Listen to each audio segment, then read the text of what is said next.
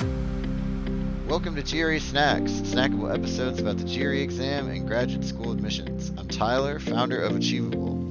Our affordable $199 GRE course includes everything you need to ace your GRE. Full textbook, tons of GRE questions backed by our memory science algorithm, and full-length practice exams. You can try it for free at achievable.me, and if you like it, the code podcast will get you 10% off at checkout.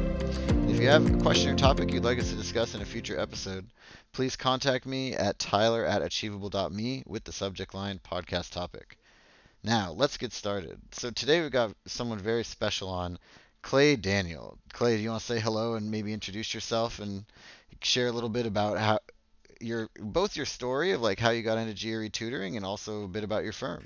Yeah, it's great. It's great to be here today. I'd love to talk about test prep and working with students and kind of I think of test prep as really two puzzles. There's the puzzle of the test itself, and there's the puzzle of the student's mind. And it's kind of fun, the nexus of how those come together. But this is something I've been doing. Well, I actually started doing it way back in college in the 90s, and I've done it in a number of different formats, in a classroom format. But through kind of a winding road of some different kind of vocational options, in 2009, I felt inspired to kind of take that test prep knowledge, but start a firm that was focused not really on the classroom approach, but on a highly personal, relational, flexible, really consulting, or you might even say kind of personal training for these tests. You know, that's the analogy that we like to use. You go to the gym, you have a personal trainer, and they're going to tailor exactly kind of what the program looks like to your goals. And we like to think that that we do that with tests like the GRE, and we've been at it since '09, and are increasingly doing that online. Our firm is growing into new areas, and we have a team that has fun doing it. Yeah, absolutely. And the firm is Claiborne Education for those Googling at home. Correct. Should have said the Um, name. Thank you, Tyler. yeah, no, that's okay. So let's jump into the first topic then. I mean, we might do a couple episodes here because you came in with such a great list, but this one I love. You call it the window concept for the GRE quant section. Can you explain what that means? It's the window concept is the idea that recognizes something relatively obvious, and that's that when you're going over a question in practice for the GRE, you're never going to see exactly that question. So, Hmm. what does success look like? It doesn't look like memorizing the approach to some question. And keep in mind, that's very different from math that's done in school, whether high school or college. You're taught a method, then you get the assessment, and you reproduce the method on the assessment. I mean, maybe the numbers change a little bit, but you're basically running through exactly what you've been taught. The Hmm. whole nature of a standardized test like the GRE is that it requires problem solving and critical thinking beyond just what the problem is presenting to you. So the window concept is that each problem is in a sense like a metaphorical window through which you look out onto the concepts that are going to be relevant for the test. And Hmm. the more challenging the problem, the more diverse or the higher number of concepts that problem might be a composite of. And so you almost need to not just to solve the problem, but look through the problem to the concepts that underlie it and feel Hmm. like, you can check all of those boxes, take that concept and apply it in a different setting. So in that sense, it's doing more than just solving the problem in front of you. Yeah, it's basically you start with the diagnoses and then you got to operate. Right. And like you say, the diagnosis that involves the brain of the test taker, right? Everybody Hmm. remembers different things. And the classic refrain of the GRE student is, I haven't done this in fill in the blank, 5 years, 10 years, 15 Right. years. It's usually been a while since they've done what's on the GRE quant section. And so that's part of it as well. It's a window into what you remember and what you don't, and helping you kind of reassemble that picture. Great. Well, in our prep we talked about this for the audience. You've come prepared with some example questions, which I think is an awesome way to demonstrate this. And so what we're going to do just for the audience is we're going to link to this. It's an ETS sample question PDF. So it comes from the makers of the GRE and it's publicly available. And we're going to link to it in the description of this episode. But yeah, why don't you get started and just talking us through the first problem? Sure. Great. Yeah, there's two problems that I'd love to share with you that I think illustrate the window concept in different ways. So the first one is from section 5, number 3 of this PDF, which of course, this would be taking the GRE on paper for practice, even though it's of course delivered by computer. So number 3 is a quantitative comparison problem. In fact, both of them are quantitative comparison problems. That's a little bit by accident, but I think these two problems best illustrate the window concept. So number 3 says the kind of intro information or background is 4% of S is equal to 3% of T. And then it tells you that they're both greater than 0, and you're supposed to compare S and T. So what I mean by the window concept is we don't just want students to kind of read that, put their heads down, and immediately start writing an equation. Now, an equation might be the best way to solve this, but good test prep takes into account, as you kind of look through that window, that there may be multiple ways to solve it and multiple concepts underlying this. So we could write 0.04 times S equals 0.03 times T and try to make those two interact. But there's problem solving, and the GRE, another way to say that is that the GRE has a ton of reasoning or logic that you can bring to bear, which should be encouraging to a student who's been using their reasoning even more recently, let's say, or far more recently than maybe they've been using their math skills. Right. So look at that comparison. 4% of S is 3% of T. We like to come up with memorable ways to make a comparison, or to kind of execute a math problem. And the approach here I would call the principle of help. And you could illustrate it this way. So I'm 5'9" on a good day. If I go to the doctor's office, I'm probably rounding up a little bit. But let's say my student is 5'11", and if I would ask, if we're both trying to get to 6 feet, we both need to step on, let's say, a small raised area to get to 6 feet. Which of us needs more help?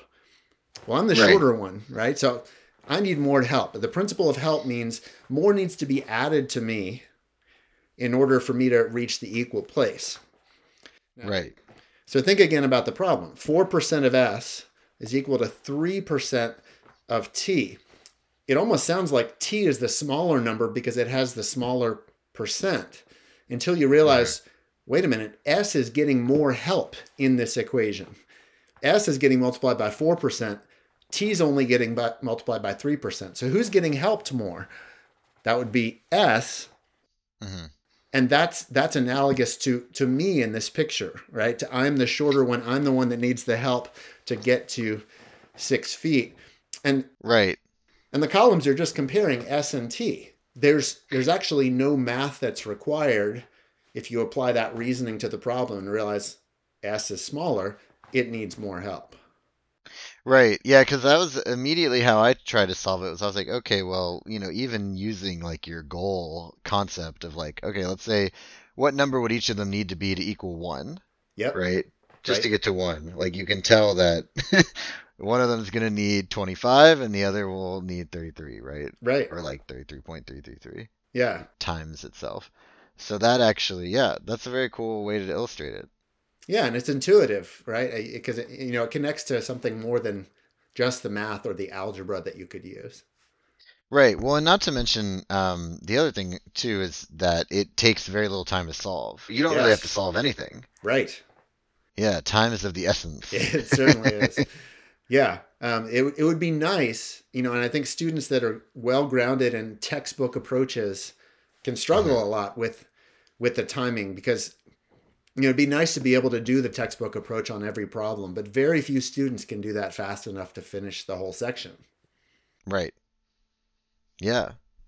I mean, that's essentially like one of the biggest things you just did is cut a minute off somebody's like problem solving time. Right. So that's pretty cool. So yeah, that sounds great. Thanks for the first one. So Sure. for the second one, do you mind reading it off and then walking us through it? Absolutely. And this one, it's pretty easy to hear and visualize because there's not much information. The background is simply that x is greater than y. This is Hmm. number 6, by the way, in the same section. X is greater than Okay. y. That's all we know. And the student should be kind of thinking, let's not make assumptions here. Let's leave that wide open. We could be positives, negatives, zero, Hmm.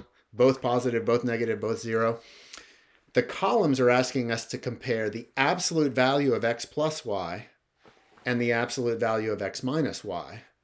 So those Mm. are the two columns.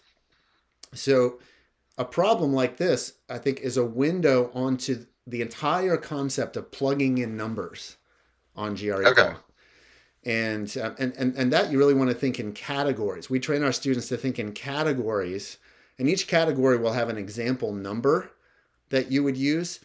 But Okay. good number sense means you're thinking these categories will probably behave the same way, and those would be positive integers, negative Right. integers, right? That's the first two. So whole Hmm. numbers on the positive or negative side.